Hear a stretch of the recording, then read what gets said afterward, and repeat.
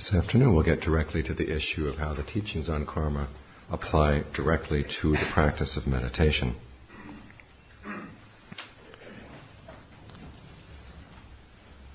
And the first issue is the relationship to motivation. Why do you meditate? How does the teaching on karma relate to that? You might want to look at passage number 9, which is on page 3 in the readings.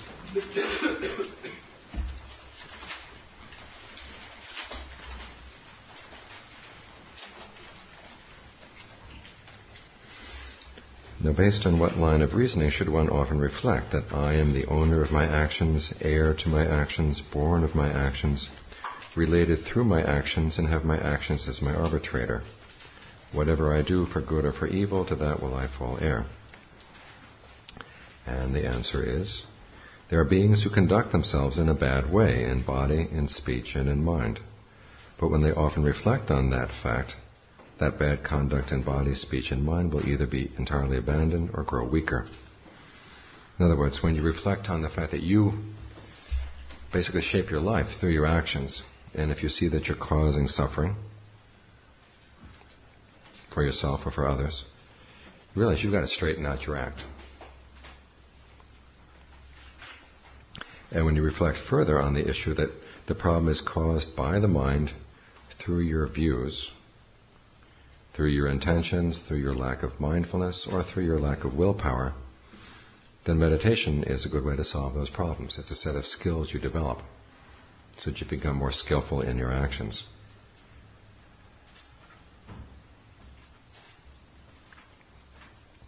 So when you reflect on the fact that you are the owner of your actions, that gives you what's called a right view on the mundane level.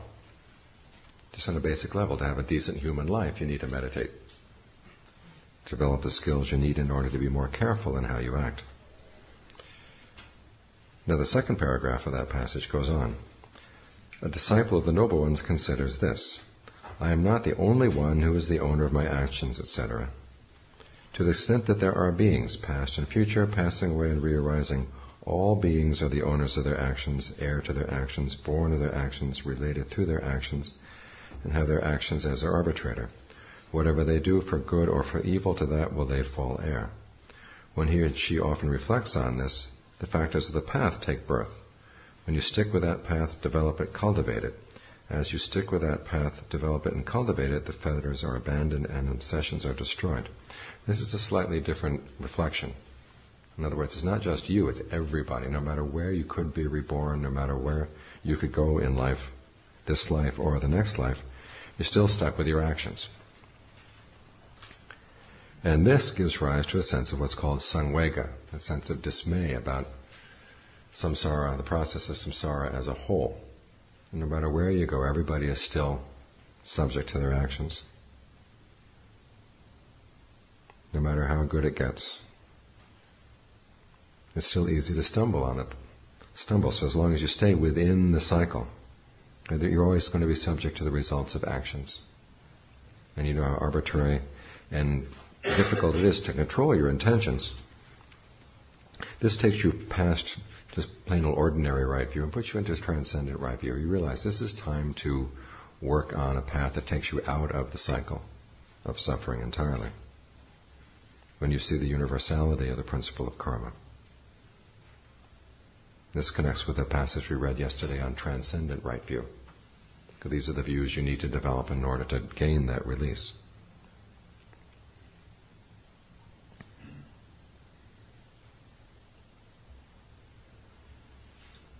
So that passage relates to how karma relates to the motivation behind meditation.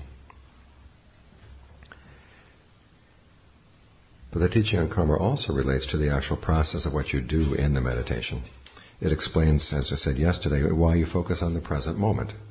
Because where is intention going to be perceived? Where are all the things that relate to intention? It's all right here in the present moment.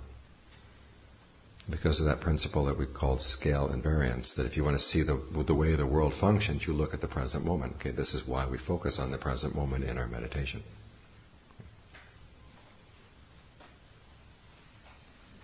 It also explains why meditation is a doing. We talked about the theory of resonances, that by mastering the processes of the causality, you can actually get out of the causal system, because there are these resonant points. What the Buddha called the karma to end karma, that leads to the point where the mind doesn't fashion anything anymore. And John Lee gives an analogy for meditation. He says it's like salt water. You take a beaker of salt water and you set it on the table. No matter how long it sits there, the salt is not going to settle out. You have to do something to the water. Even though there's already pure water there in the salt water, there has to be something done to the water to get the salt out.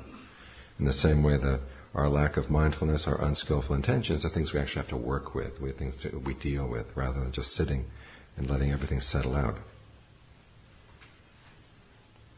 So this is why equanimity it's a useful element in the path, but it's not the ultimate goal. And there's more to right effort than just equanimity. The Buddha says there are some things that you actually have to make an active effort to uproot in the mind. Equanimity, in some cases, can simply watch defilements pass away, and that's the end of that particular defilement. But in other cases, they're more tenacious, and they actually require a doing. So this is why we do the meditation. In terms of the breath meditation, this explains one of the reasons why we adjust the breath, play with the breath, experiment with the breath, because you learn about the causal process in the process of doing that.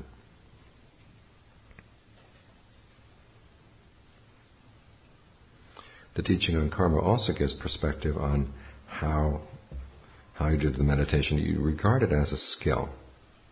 And all the issues that need to be developed in the meditation, all the mental qualities that you would need to develop a skill, mindfulness, discernment, persistence, all of these things that come into the meditation.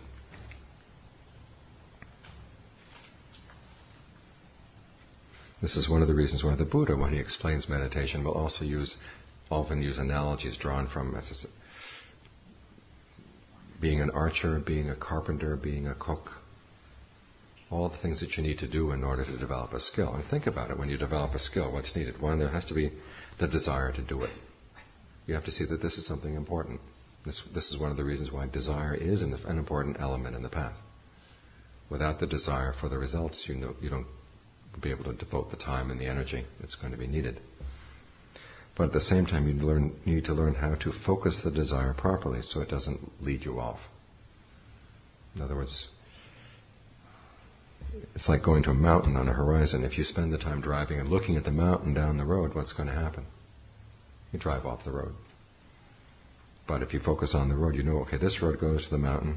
You check, make sure, okay, we're going in the same general direction as the mountain. Okay, then you focus your attention on the road. And that's what's going to get you to the mountain. So you learn how to focus your desire in the right place. It's not a process of denying desire or trying to eliminate desire. It's more a process of learning how to take your desire and focus it in the proper way. In the same way with effort. We've all heard that story about Ananda, who was trying too hard to gain awakening, and finally gained awakening when he began to relax a bit. And we all think, well, that must be my problem. I just need to relax more. We'd like to be there. We'd like to have that the solution to our problems.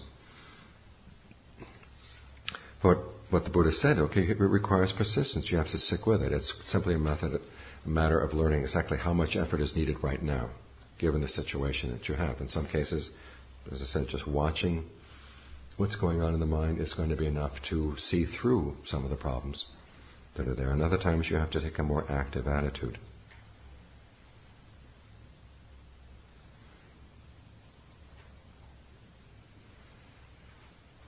So thinking about meditation as part of this karma to put an end to karma, and you realize that since the issue is skillfulness, reflect on whatever skills you've ever developed in the past and realize those same qualities that you use to develop that skill are going to be very useful in the meditation. I had a student one time out at the monastery, and he was having precisely this problem. There were days when he just wanted to meditate, and just the desire was getting in the way, and other days when he had no desire at all, and that wasn't helping either. And so he came to me with a question, and I said, well, think about whatever skill you developed in the past, and then apply that same balance to developing the skill of meditation. And he went back that night, and he came back the next morning. He says, I don't have any skills. And And a few days later, I saw him saw a block of wood, and I said, "You don't have any skills." He looked at me and said, "You mean there's a skill to sawing?" I said, "That's your problem right there."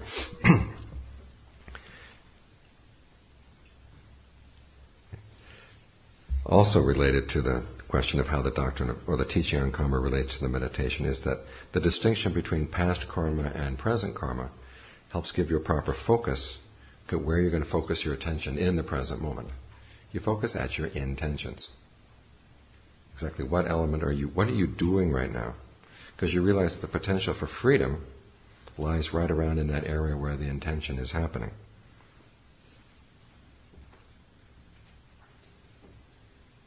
As the Buddha said, if the intention were not the creative force for experience, simply ending it would not end suffering. But the fact that intention is so elemental in everything we experience, once you start changing those intentions, that's going to change your experience of things radically. So this is where you want to focus your attention, is seeing the intentions that are formed in the mind, how the mind forms things. And one way of doing that is to learn how to form a good state of concentration in the mind. In other words, if you want to understand intention, focus on a really good intention and learn how to master that. Get skillful at that one intention. And that way you begin to see how you understand the process of intention a lot better. It's like learning about eggs. You can sit and look at an egg for days and days and days, and how much would you know about the egg? Not much. But if you take it and try to make a souffle, try to make omelets, try to make scrambled eggs, whatever, you learn a lot about the eggs. And at the same time, you get to eat. It's the same with concentration practice. On the one hand, you get the pleasure of the concentration, i.e. you get to eat. And at the same time, you begin to learn a lot about the mind in the process of trying to get it to settle down. One of the big issues we all have as we start doing concentration practice is the distractions that come into the mind. We find the mind wandering off. We say, "Oh my gosh, when am I going to be done with this stage in the meditation?" And you try to rush through that to get to some ideal of the mind where there's no distraction. It's actually in learning how to deal with distraction you're going to learn a lot about the mind. So look at it as an opportunity. How to bring the mind back. What's required to bring it back. In some cases, all you have to do is note the fact that the mind is distracted. That's enough to bring it back. Kind of a simple reminder. In other cases, though, you have to dig deeper. The Buddha actually gives 5 techniques for dealing with distraction. One is just simply noting that the mind is distracted and giving it a better thing to think about. In the case of the meditation, what this means is bringing it back to its basic topic. Or if you find that the basic topic is hard to stay with, give it something better to focus on.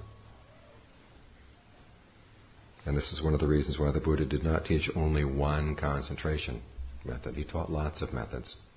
Because people's proclivities change and people have different preferences. Some people like the breath, other people like to contemplate the body. Other people prefer a mantra to bring the mind down. So notice whatever it is that helps the mind settle down. Second method, dealing with distraction, is if the mind keeps going back, even though you try to give it better and better topics to think about or better and better objects to focus on, if it keeps going back to that particular distraction, sit down and ask yourself, okay, what are the drawbacks of going here? What would happen if I thought about this particular type of thought all day? Where would this lead me? And in the process of thinking about that thought, am I feeling pleasure or am I feeling stress? In other words, look for the drawbacks of that kind of thinking until the point it loses its attraction. It loses its allure. And then the mind is more willing to drop it. The third method is, even if analyzing it in that way doesn't help, then you consciously ignore the thought. In other words, you know it's there in the mind, but you say, look, my breath is still here. It's not destroyed. No matter how bad the bells are in the morning, they don't destroy your breath. You just sit there and it's still there. You can focus your attention there.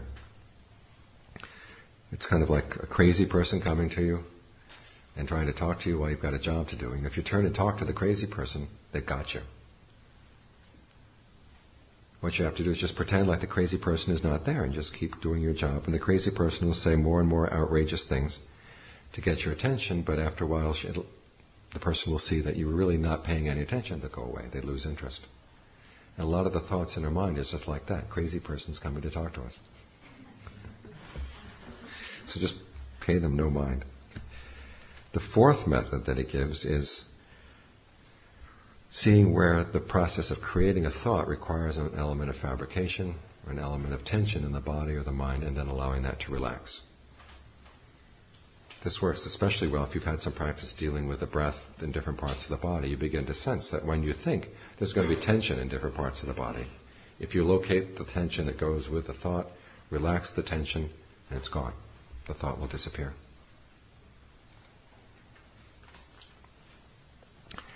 Then the fifth method is, if none of these other methods work, they say it's like you use your mind to beat down your mind. In other words, you just grit your teeth, press your tongue against the top of the roof of your mouth and say, I will not think that thought, and just squeeze it out. Now, if we think of these 5 methods as tools in a toolbox, this is the sledgehammer. Bang the thought out of your head. Now, as we all know, sledgehammers are not delicate instruments. But it's good to have a sledgehammer in your toolkit if you need it. And that usually works up to a point, and then by that point things have calmed down a little bit, and maybe one of the other methods will actually work. The first 4 methods actually require a certain amount of understanding. But it's in the process of learning how to bring the mind back from its different distractions. You will learn a lot about the factor of intention in your mind. So when there is a distraction, don't see it simply as a failure in the meditation, that this is a part of the mind you're going to have to learn about. So,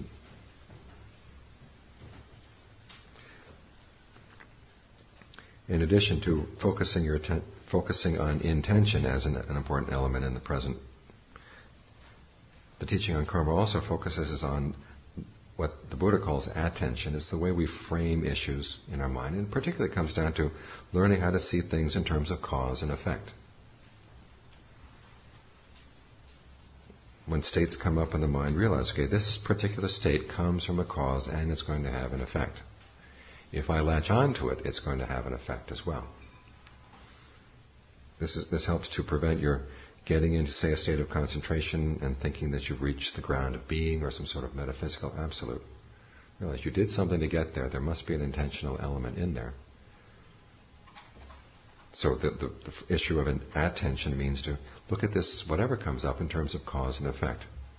This perspective also applies to issues of pleasure and pain coming up in the meditation.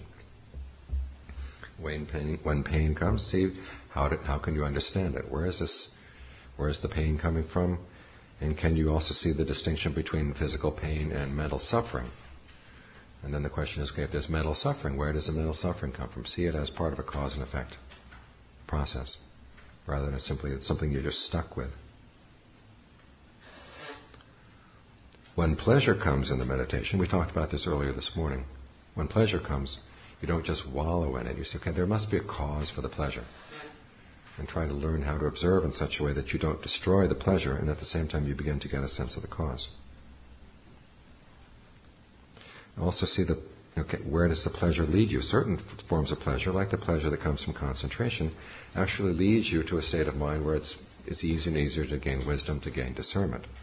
So those kinds of pleasure are actually worthy of cultivation. In other words, they're nothing to be afraid of. One of the main insights the Buddha gained as he was approaching awakening. You know the story that he indulged in first he lived all those years in the palace and indulged in all kinds of sensual pleasures, and that didn't work. And then he went out in the forest, and what's typical with people who've been really indulgent, he went to the other extreme. Okay, total self-torture, self-mortification. That didn't work. And then the question came up in his mind, okay, is there a middle way? And he was trying to think of various middle ways. And he thought of the pleasure that comes from a concentrated mind. And having been torturing himself for all those years, he said, okay, am I afraid of that pleasure? He says, well, yes, I am. And the question is, well, why are you afraid of that pleasure? Look at it. Where does it lead? He said, it doesn't lead to anything bad. It doesn't lead to anything unskillful. So there's nothing to be feared in that pleasure. This is why you can search the canon, and the Buddha will never talk about the dangers of getting stuck in concentration. I'd say concentration is something you should develop as part of the skills you need in meditation.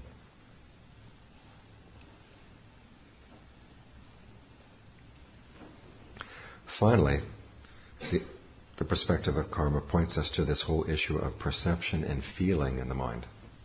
The labels that the mind gives to things and the feelings that arise from the labels, and then the labels that are applied to the feelings. And in particular, as you get into states of concentration, the Buddha calls all the various levels of jhana perception attainments. In other words, you take a particular label and you place it, say, on the breath, and you just stick with that way of labeling things. Just think breath, breath, breath, breath, breath, breath, breath in the back of your mind. Until the breath settles down, you've got the whole body very still. The breathing gets to the point where you're actually breathing through your pores, and you don't need the regular in and out breath. Things get very still. At that point, your perception changes to space. And then you will notice that your experience of your body, simply by changing that perception, is going to change. Did I tell the story of the woman and the fire and the wind last week? My teacher had a student who she herself was a high school teacher in Bangkok. She taught at one of the main academies there near the palace.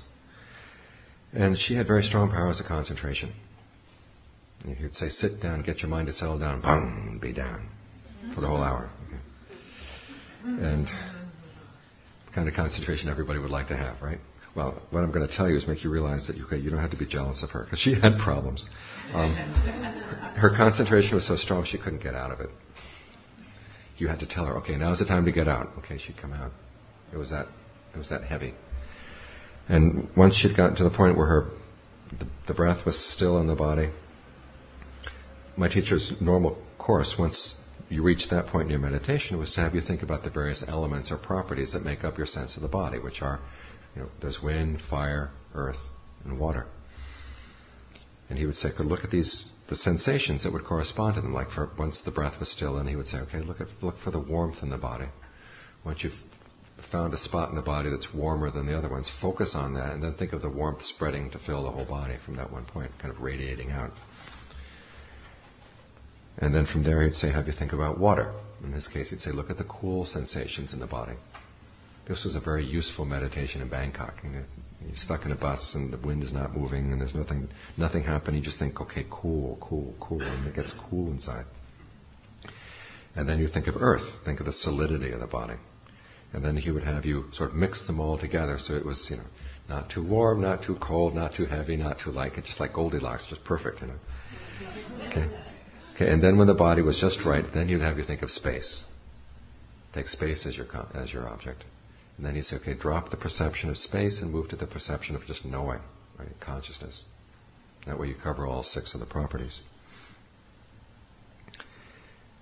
And all of those states depend on that one perception that you keep in mind, whether it's warmth or coolness or whatever, space. Only in her case, and she didn't explain this to him until much later, she would have a visual image of that and she'd just stare at the image, and that was her concentration. This is why it was difficult to get out, because this staring kind of concentration tends to get you locked in, and it's hard to pull out. In her particular case, okay, after she'd finished with breath, okay, now we'd say fire, okay, fire, and then she started sweating because it was so hot. And then when she came out, she didn't really come out.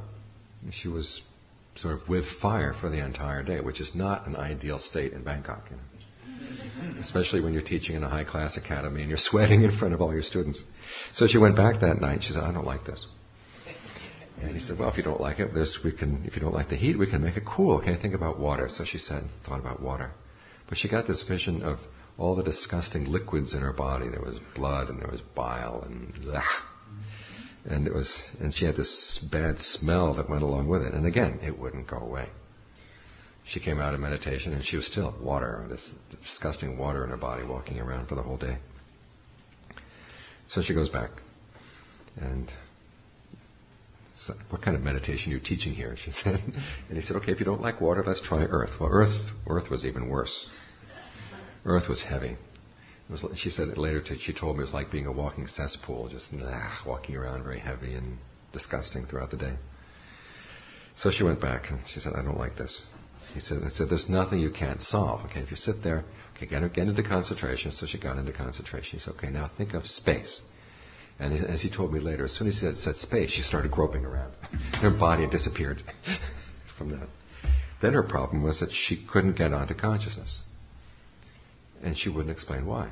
And I don't think she understood why in the beginning. Her second problem was that she was from a noble family. Very high-born, very well-educated. And a lot of Ajaan Fuang students were not from noble families, were not well-educated. And she didn't like talking about her problems in front of them. And this had always been an issue between the two of them, because he noticed her pride and he would try to needle her a little bit to get rid of the pride. She just hated that. And so sometimes she would come and she'd sit in the corner of the room kind of moping, and he would say, what's wrong? And she'd kind of look around to see who was in the room, and she said, you know. And then get up and leave. And for some reason, it was okay for him to talk, for them to discuss her problems in my presence. So if I happened to be there, okay, we'd go into another room and we'd sit there and, she'd talk a little bit about her problems. But it took her about 6 months to finally get out with the fact that she hadn't been really focusing on her body. She'd been focusing on these visions and staring at them. And that was why she couldn't get to consciousness, because she couldn't think of a mental image for consciousness. So once she got that cleared up, okay, then there was no problem. But what I saw as a result of this, and also seeing further on in my own practice, is that the difference between these states of jhana, once you get the mind to settle down so it's really still and there with equanimity, the only difference is in the perception. Whether you think space, or a little bit more refined, then there's consciousness, or more refined than that, there's nothingness, when you drop the oneness of the mind. So this is one of the reasons why it's important to practice strong states of concentration, so you begin to see the connection between perception and feeling. That there's a lot of the Buddha's teachings, particularly his teachings on the 5 aggregates, become a lot clearer when you have good, strong states of concentration, because this is how your experience presents itself, by going through the levels of concentration. Another lesson that can be drawn from the teachings on karma, as applied to meditation, is that theory of resonance that we mentioned a little bit earlier. That you can use thought to get yourself out of thought worlds. So you get in a really negative thought world that's causing you problems. You can stop and think, okay, what is the intention for creating this thought world? In other words, you realize that it is a creation. It's based on your intention. And simply asking that question helps to pull you out. Thank you.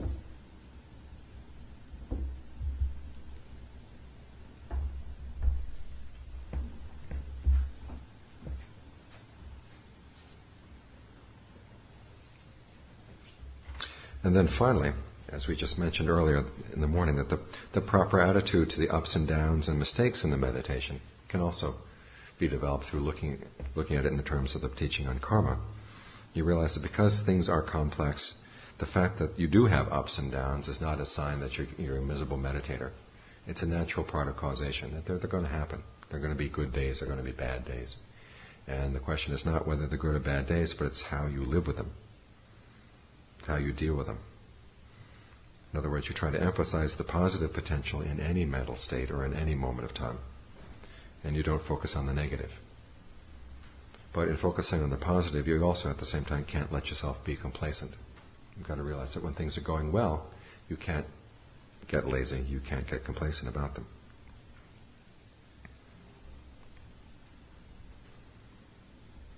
So those are some of the lessons that the teaching on karma relates to the practice of meditation. It helps explain one of the good motivations for why we meditate. Since intention is such a main factor in our lives, we have to learn how to look at intention so we can become more in charge of the intentions that we act on.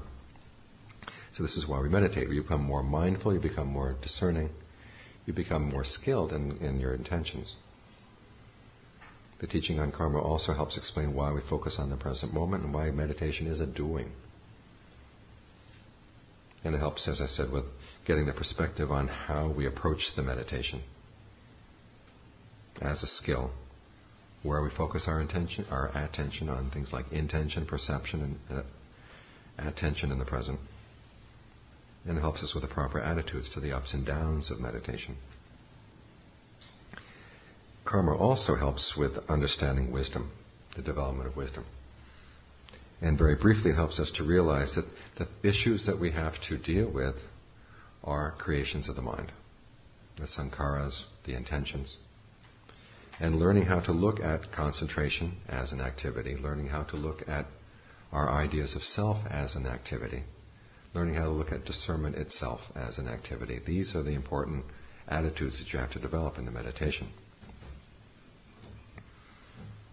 so that you can learn how to undo your clinging to these things. The Buddha's image of clinging is not so much that you have something that you hold on to and then you finally put it down and let go.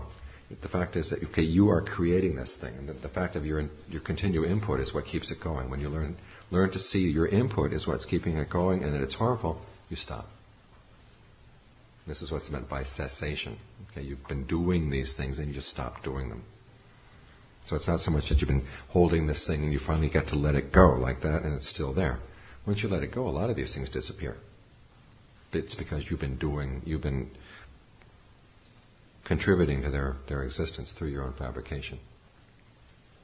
So let's look at one major discussion of this in terms of how the doing relates to the concentration.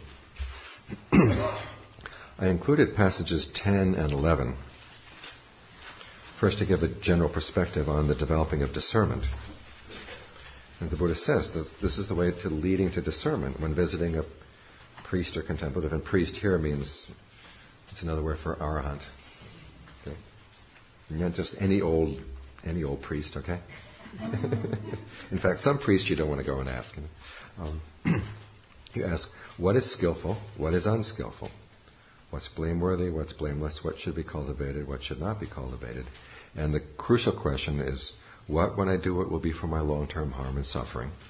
Or what when I do it will be for my long-term welfare and happiness? Now, the beginning of wisdom is to see that, one, long-term happiness is better than short-term. And two, it's going to depend on your actions. It's not going to just come floating in. Okay? Once you have that basic attitude, the happiness lies in the doing, and long-term happiness is better than short-term. And that's the beginning of wisdom, right there.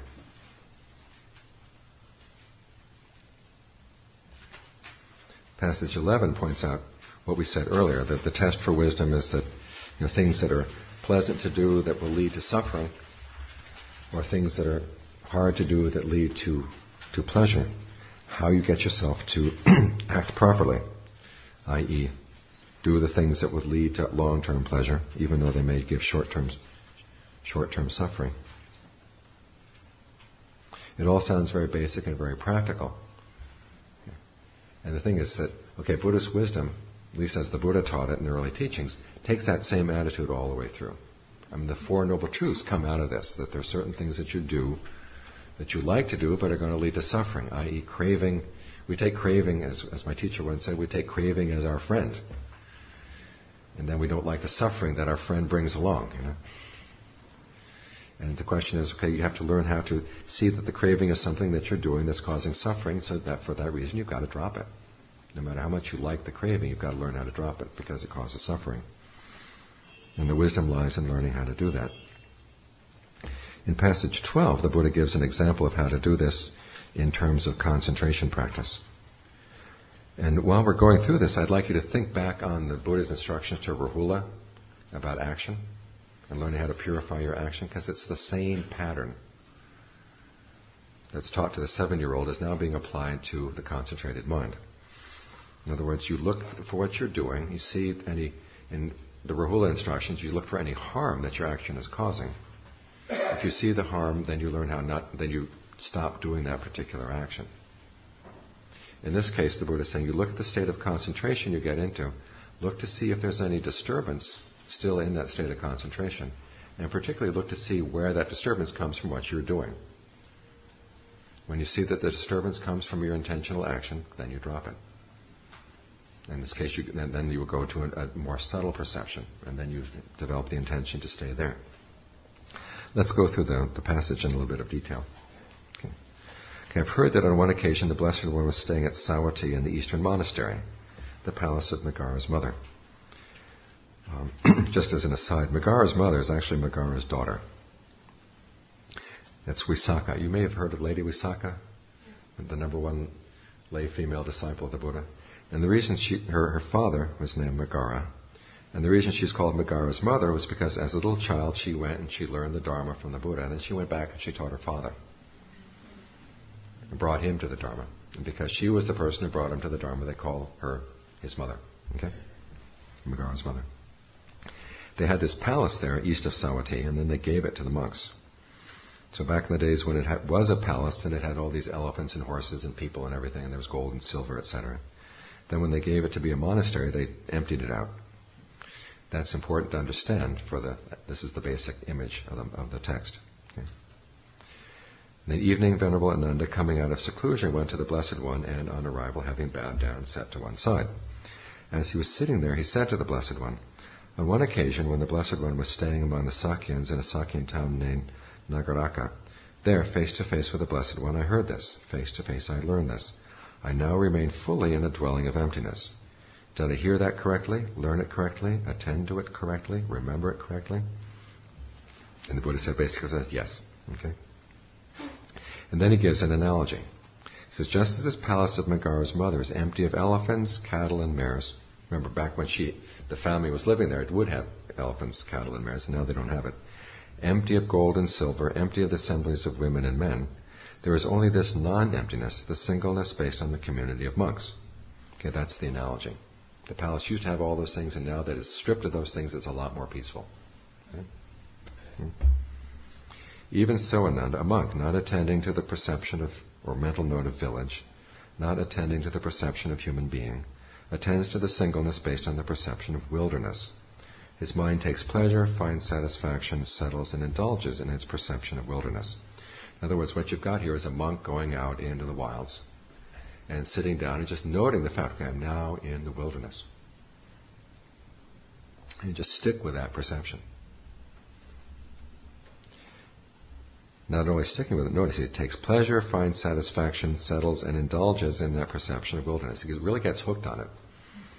When you think about it, you've probably had experiences like this. You've gone out into the wilds, and after a couple of days, human society begins to seem really unreal. You know? And all the things that you do in your daily activity, you ask, why? Why bother? It's like that cartoon they had in the New Yorker years back of these people walking down the street of New York with this big pole over their heads and a line hanging down, a little carrot. And they're following the carrot. And one of the characters, though, was driving the carrot down the road. You know? Because when you get out in the wilds, all these things start seeming meaningless and unreal. Okay. I had an experience. We've got a little time here. I can tell a story.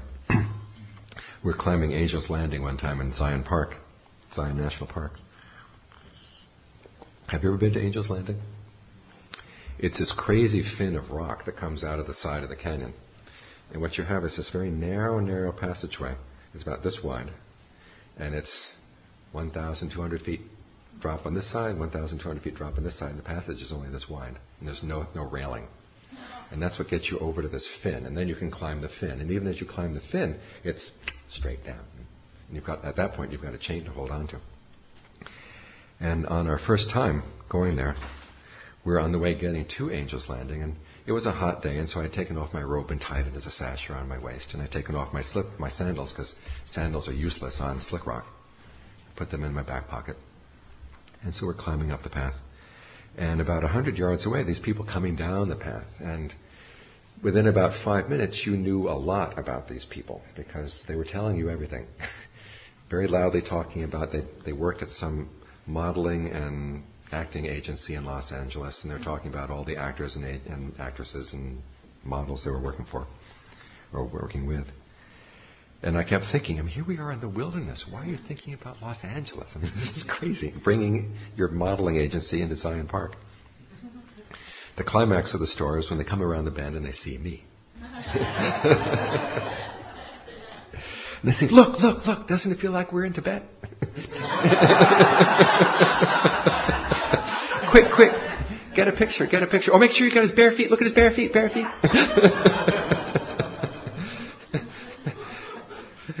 And that was the point when I wished I had an agent of my own.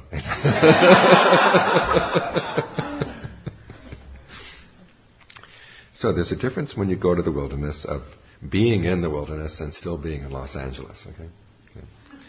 And so here we have a case of the monk who's in the wilderness. Okay, and after he's just settled into that thought, this is really just totally free of human beings, none of the stuff that you have to deal with at home, it's just wilderness. Okay, once his mind is really settled into that perception, okay, then you know. Okay, whatever disturbances that would exist based on the perception of village are not present in this state of awareness or this mode of perception. Whatever disturbances would exist based on the perception of human being are not present, i.e. you're alone in the wilderness.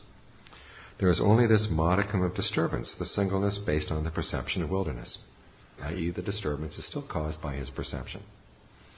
But that's the only disturbance at the moment.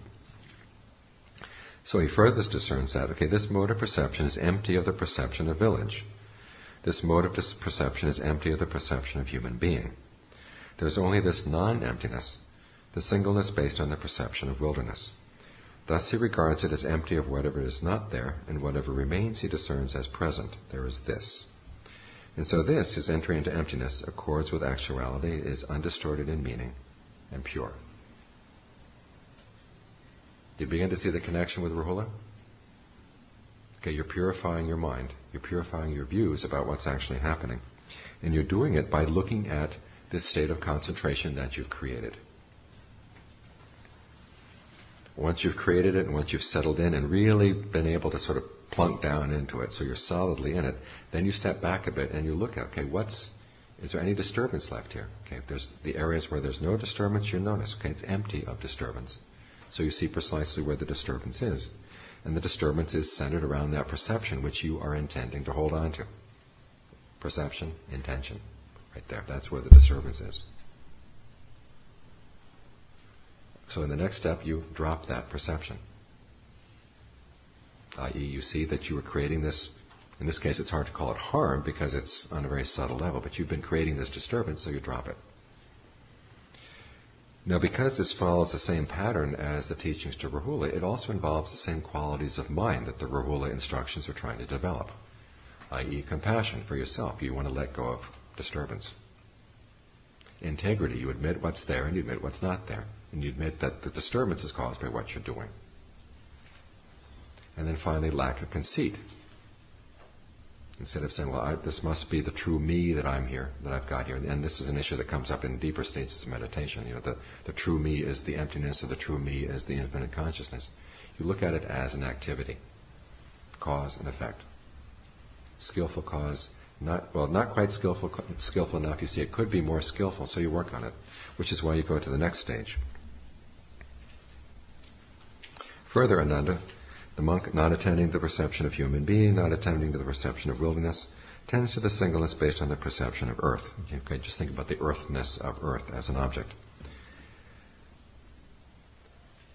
His mind takes pleasure, finds satisfaction, settles, and indulges in its perception of earth. Just as a bull's hide is stretched free from wrinkles with 100 stakes, even so, without attending to the ridges and hollows, the river ravines and tracts of stumps and thorns, the craggy irregularities of this earth, he attends to the singleness based on the perception of earth, i.e. just that one mental label, earth. When I sit here and meditate, you just think that, okay, this is earth, that's earth, the people are earth, the buildings are earth, just everything is earth. That one label covers everything solid.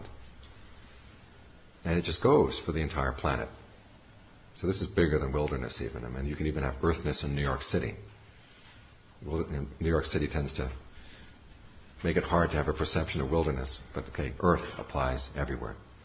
And earth is also a less disturbing perception than wilderness, because actually wilderness brings in the issues of tigers, all the dangers of wilderness. But earth is just plain old earth. No matter what happens to it, it's always going to be earth. Solidity. So you're getting a more subtle perception.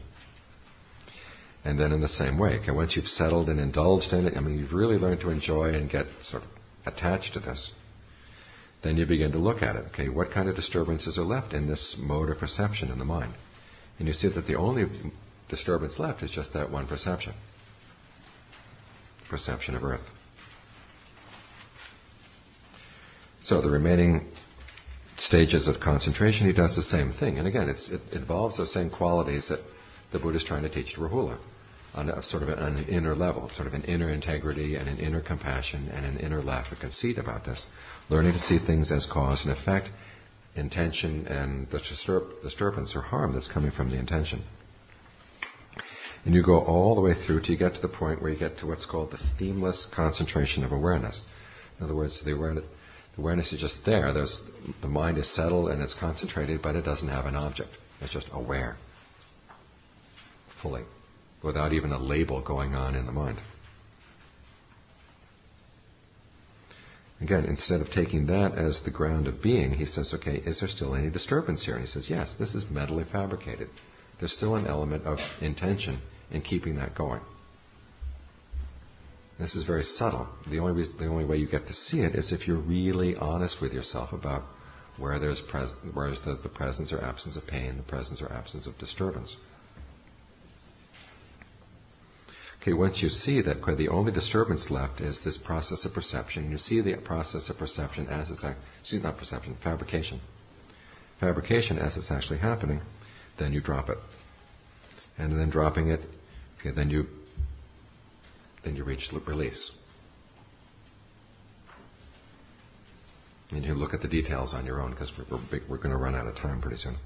But what's important here is that the basic pattern follows all the way through. And that relates to the question that the woman in the back gave yesterday. This question of, okay, what am I doing that's causing stress? Can I change it? And sort of the compassion and the integrity and the lack of conceit that you develop in pursuing that. Okay, then you apply that to the meditation and you apply the same qualities, you apply the same question essentially. Where in here is there a disturbance that I'm causing? When you see that is caused by a particular intention, focused on a particular perception, you drop that perception. And in the course of developing the mind, it goes to more and more refined perceptions until finally you get to a state that doesn't even have a label. And you realize that too is fabricated. You drop the fabrication and you're released. At this point, the Buddha said, the emptiness that comes with this release, okay, you've still got the body, and the sense spheres are still acting, but otherwise there's no disturbance in the mind. The mind is not causing any suffering around that. And he says, this is the emptiness that accords with actuality, is undistorted in meaning, pure, superior, and unsurpassed. And at the end of the sutta, the Buddha goes on to say, as he said to Rahula, anyone who wants to purify their understanding of emptiness has to do it this way. And anyone who has really reached the unsurpassed state of emptiness, this is the state of emptiness they've reached. This is how you do it. So it's the same process, just applied in a lot more refined part of your experience. Are there any questions? Yes. First, thank you so much for a weekend of really profound teaching. I was listening very intently especially to the 5 methods of dealing with distraction that you enumerated, which is a real interest to me. I've over the years sat with many Vipassana teachers, Cornfield, Sean Salzberg, etc., talk about when there's a distracting thought, often anger or fear, to let go of the thought, but go into the body, but not with the first intention of just relaxing it, but to ask, to first accept that it's there, to investigate it, and without identifying, because you haven't identified with the thought, but you've gone to the body, to ask if there's something deeper or older that is asking for acceptance. Now, of course, these teachers come from a therapeutic background. And I know that the teaching is not in the Pali Canon because I've searched throughout it looking for a teaching similar.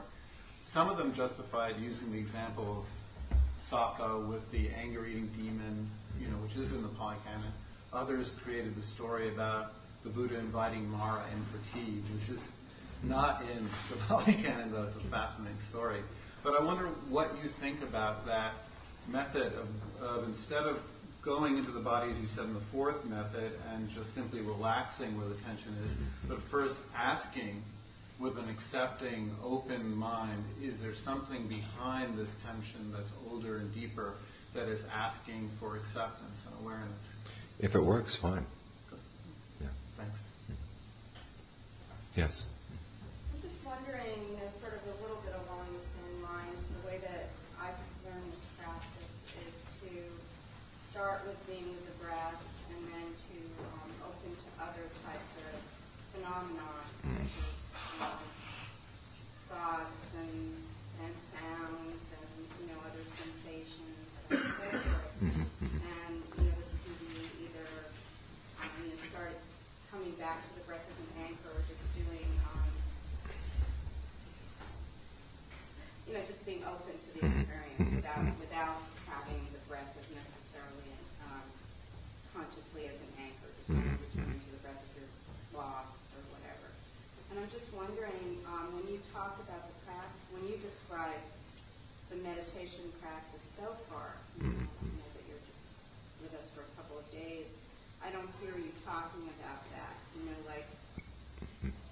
For me, that's very, sort of helpful to, and I know maybe that's what you'd say, to do it. If it's helpful, it's yeah. helpful. And yet I'm kind of getting the sense that there are other ways to practice as well. The whole issue of concentration is that you work with what works. But so concentrate, because I've also been taught that concentration is the sort of the thing that helps us to open to being aware and mindful and so forth, and that it's not an end in itself. It's an end enough to merit a fair amount of work, let's put it that way. It's not an end in itself, but it does take work. And so the kind of concentration that's based on an openness like that is a good way to sort of just settle it down and relax for a while. But ultimately, you've got to get a foundation. And I personally found the breath to be a very effective one. But you need something that keeps you grounded.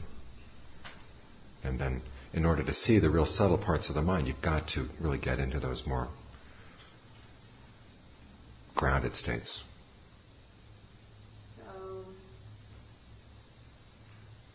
just trying to understand this. So, you could, when you are using the breath that way, not so much like suppose a thought comes and it's just coming and going. You're not caught up in the story or sound or whatever. Are you just what is the difference between just sort of fixating on the breath, and opening to the actual?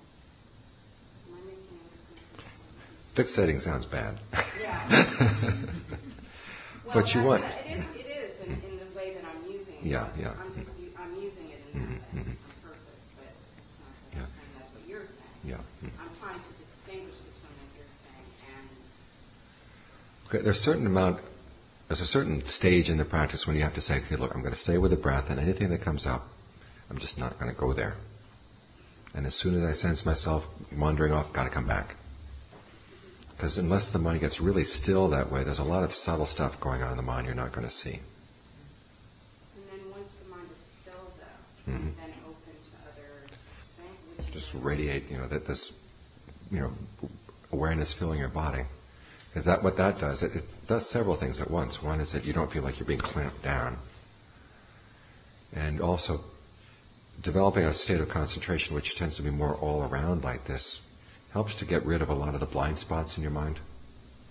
Because we all carry blind spots one way or another. And a very pointed, one-pointed kind of concentration does not help get through those blind spots, because your whole body becomes a blind spot. This is where you're opening everything up. You're grounded, but you're open. And it's keeping the balance between the two is the real trick. Because sometimes you can just open up and start drifting away. So you say, okay, I'm right here. But it's not that you're clamping down. In the beginning, that there will have to be a kind of a clamping down, just as it's like learning how to walk. You're not going to walk gracefully the first time you take your first step. You're just kind of lumbering through it. But after a while you begin to realize, okay, I don't have to tense up this part of the body, I don't have to tense up that part of the body. You see a little kid walking and they use way too much of their body just to make a step. And then they kind of pare it down what's really necessary to take a step. And it's the same with the concentration. There will be stages where you're clamping down too much. And then you begin to, as with the instructions, okay, you realize, okay, that's too strong. The results are not right. Let's loosen up a little bit. And then begin to gain a sense of what's just right. And just doing that, you learn an awful lot about the mind. My one question about that particular technique is, sometimes in order to see those issues, okay, what lies behind the anger, requires a lot of concentration. Absolutely. I mean, it's written about extensively in A Path of Heart, which is one of the most fundamental texts of American Vipassana teachers, but he talks about that it comes after samadhi, that this part of sati is something that's developed after a number of years of concentrated technique, and it's only when you've gotten to a place where you can focus that you can do it. It's not something that you would jump into in your first 6 months. Right. And also there's the issue that some of the questions might be, instead of, okay, what's in there that needs acceptance, you might just say, okay, what assumption lies behind this anger? That's one I've always found useful. And you have to realize, okay, I'm not the National Bureau of Standards. It's just because people don't meet up to my standards doesn't mean that they deserve my anger. But there is a different cultural view in anger in the East is anger in the West. Like in the West, we would say, I'm so angry with my roommate because they didn't tell me that somebody called while I was out. In the East, no one would ever say that. They would think it. They're human. Come on. There's a difference, though, in the way I think the Buddha was writing about anger and fear than we commonly use those terms. We tend to think more in terms of childhood traumas and that kind of thing. Yeah. Whereas over there they say, okay, I'm angry at my roommate because he didn't call me. And then the question is, okay, why should that be a cause of anger? There's a great passage in the Pali Canon. They say, this person has done something to me that I don't like. What should I expect? This person has done good things to people I don't like. What should I expect? And bad things to people I do like. What should I expect? I mean, that's part of being a human being. You did remind me of the second question, though. The role of karma, right view of karma in developing upekkha, is it fundamental? Oh, yeah. Okay. Definitely. Yes. When you use the phrase drop it, but even if it's one of the last remaining constructs, whether it's a feeling of perception, non-perception, awareness, and your drop, is that these are constructed thoughts that are no longer even occurring, or they popped in but you've let them go just like you would with your normal meditation practice?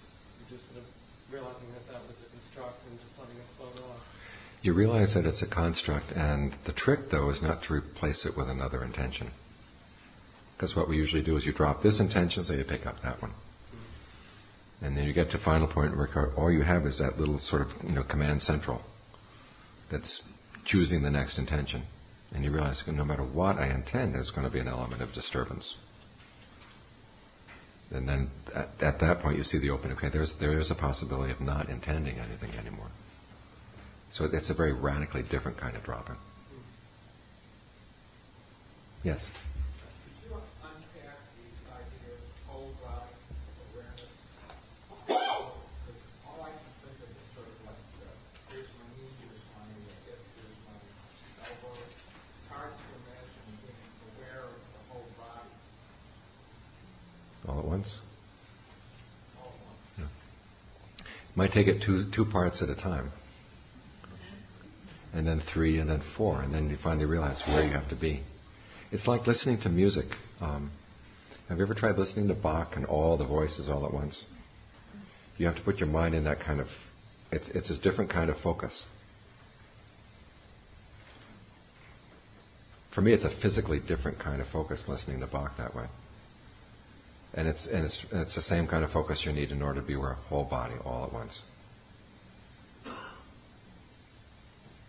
But I learned a lot of meditation techniques from the women at Wanasokaram. Because prior to my ordination, they were the ones who sponsored the ordination. And learned a lot of interesting things from them. And there was one of the women who had worked out a technique where she would say, if I focus on one spot in my body, it's not enough. I've got to focus on two to start out with. And so she would start with the top of her head and the base of her spine. And then connect them up. And then from there, it's very easy to go out to the whole body. Yes? I have heard that part of the Buddhist teachings is that an awareness of our death is an important thing. We bring a sense of immediacy to the present moment. Mm-hmm.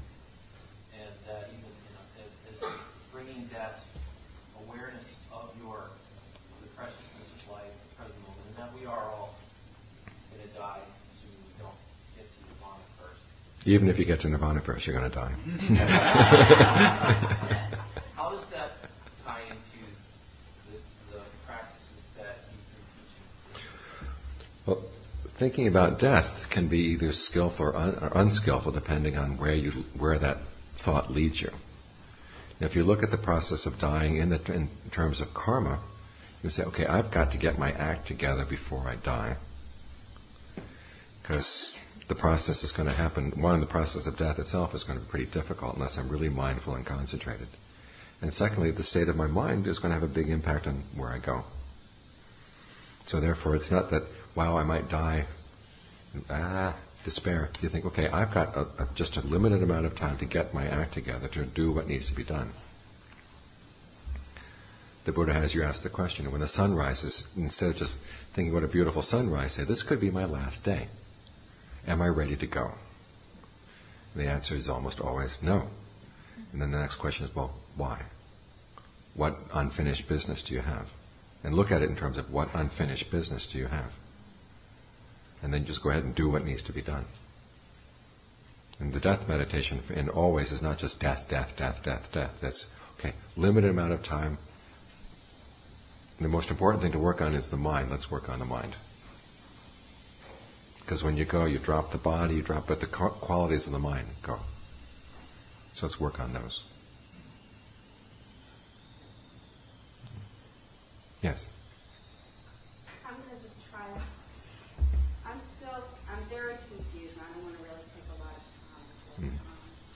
But, along the lines, what is your name? Yeah. Josh.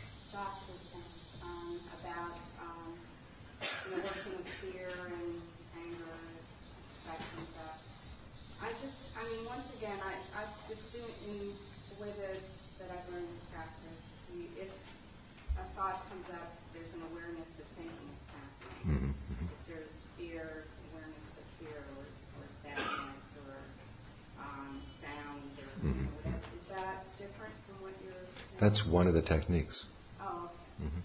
Because you note that it's there, and then you come back. Right. Yeah. Okay, so it's just another technique. Right, yeah. Mm-hmm. Yes. In terms of understanding your own suffering, is there any value in going back to the past and thinking about or deconstructing the traumatic events that occurred in your life? A certain amount, but not... It shouldn't become obsessive, let's put it that way. What would be considered obsessive psychotherapy?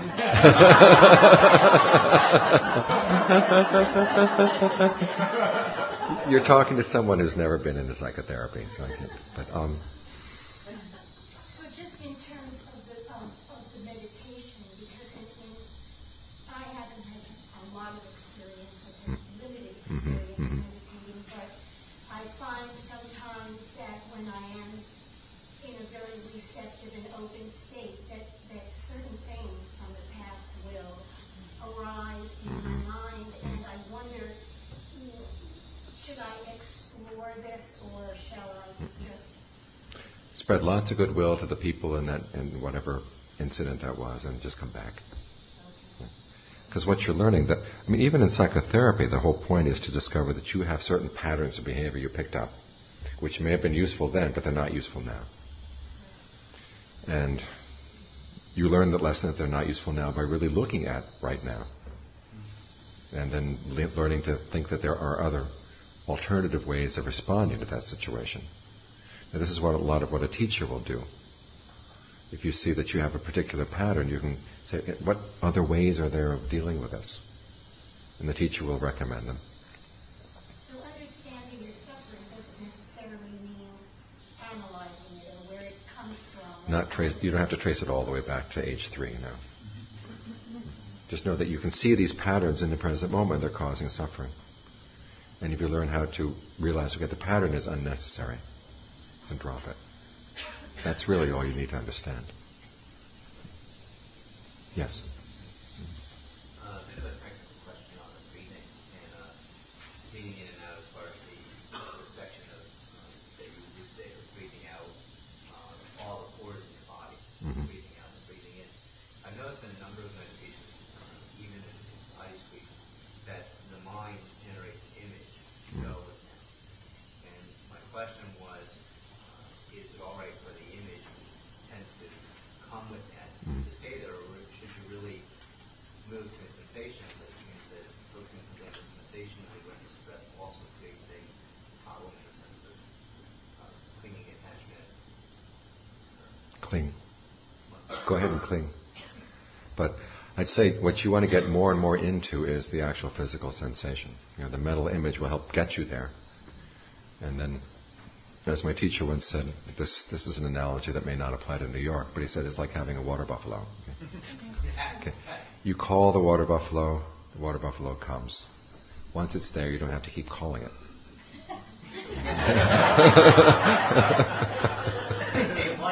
Right. Yes. In New York,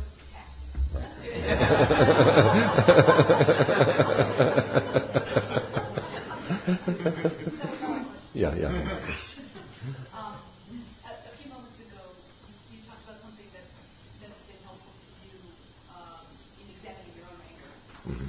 If you feel that someone has done something that makes you angry, and you have that sort of feeling of hurt child inside. Right. And you suggested looking at why you assume that should make you angry. I just wondering if you could talk about that. Yeah, you ask yourself exactly what assumptions have been violated. And then you ask yourself, do I really want to hold on to that assumption?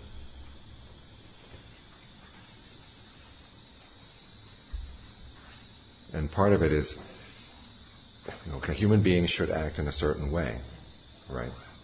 But then you look around, most human beings don't. And if you let yourself get upset by that, you're setting yourself for all kinds of problems. Now, this may sound like lowering your standards, but it means that you just learn not to put yourself in a position where you're going to get hurt by that kind of activity. Strategically, it's a much better position. Yes? Often it's that when you develop the mind, that's something you can count on. That's what's going to carry you through. I'm related to and I've worked with people who basically lose their mind at a certain point in life. I'm talking about dementia. And they become less and less able to convert to react or understand anything. So the mind just doesn't seem that much more reliable than the body. You're talking about the brain versus the mind. If you've really developed strong mindfulness, then even as the brain starts to go, you're mindful of what's happening. My teacher was in a bad automobile accident. John Swat was in a bad automobile accident towards the end of his life. Suffered a lot of brain damage. And although he couldn't give Dharma talks the way he had before, he was still a very mindful person. And he would make comments, and he said, my brain isn't working the way it used to. And he wasn't upset. He wasn't bothered by it. In fact, the very last conversation I had with him, he says, I'm getting really weird perceptions out of this brain right now. But the fact that he was able to step back was a skill he had learned in the meditation. And then he went on to say, and that thing that I got through the meditation, that hasn't changed. So that's why you really want to get that far. Because if it's simple states of concentration, okay, they can deteriorate and leave you. But if you develop something that's more solid in terms of the insight, And that can carry you through, even as the brain deteriorates. Because seeing him go through brain damage and then seeing my father go through Parkinson's dementia, two very, very different things.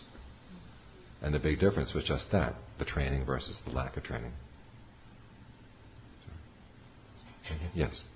It's like saying I can make up my mind, but I can't make up my brain. Question, yeah. You said to learn how to master an intention. Can you give an example of that? Learn how to what? Master an intention. Mm-hmm. Well, basically looking at your intentions and saying, okay, is this going to lead to skillful things?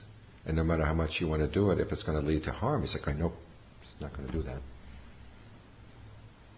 But that also goes into these qualities of attention and perception that we talked about as well. Learning how to frame your approach to life so that it brings forth more skillful intentions. Question back here? Yes. Going back sort of on a couple of other questions that were asked about other techniques. Mm-hmm. I've worked a lot with choiceless awareness, Mm-hmm. where whatever, just full attention to whatever comes, without picking what you're going to pay attention to. Mm-hmm. So like when the bells came, rather than thinking bells as a disturbance, just say, I will listen fully to the bells. Mm-hmm. Is that, do you see that as a valid technique too, or do you see that as... It's a good way of beginning to settle down, especially the mind that doesn't like being clamped down in one object. Say, okay, now you're allowed to focus on things, but be very conscious about it. But there comes a point where you really have to say, okay, enough, I'm going to settle down. And as for the bells, okay, they can just come right through me. I don't have to feel disturbed by them. Because usually when choiceless awareness is taught, Mm-hmm. it's usually taught as first you settle down, and then once you really settle, then you can move to choiceless awareness. Mm-hmm. Mm-hmm. When I studied, and then they say, then it gives you I don't know how to say it, a wider range of insight. Mm-hmm. Mm-hmm. So, but you see it really as a concern for the deeper effect. When you're feeling confined by your object, it's kind of a little vacation for the mind. But you really have to be able to say, okay, I'm going to be solidly here, because there are two kinds of choiceless awareness. There's this one that you're describing. Then there's another one that comes towards the end. It's what they call the themeless concentration of awareness, where there is no object at all. And that's not a matter of moving from one object, and that's just there's no object. You're not focusing on anything, it's just aware and right there. But in order to really see the subtle movements of the mind, you have to get it so it's very still. It's like watching the clouds move up in the sky. If you're out in a field with no point of reference, you look up at the clouds and after a while you get lost. You don't know which ones are moving, which ones are staying still, how fast they're going. But here in New York City, you can look at a building and you can see the cloud go right past the building. Okay, the building's still, you can see the movement of the cloud. So there are certain things that you're not going to be able to see in the mind unless you're really still, that you won't be able to see with a choiceless awareness. Okay. Can we break for a few minutes? Okay. Stand for about 10-15 minutes and we'll come back.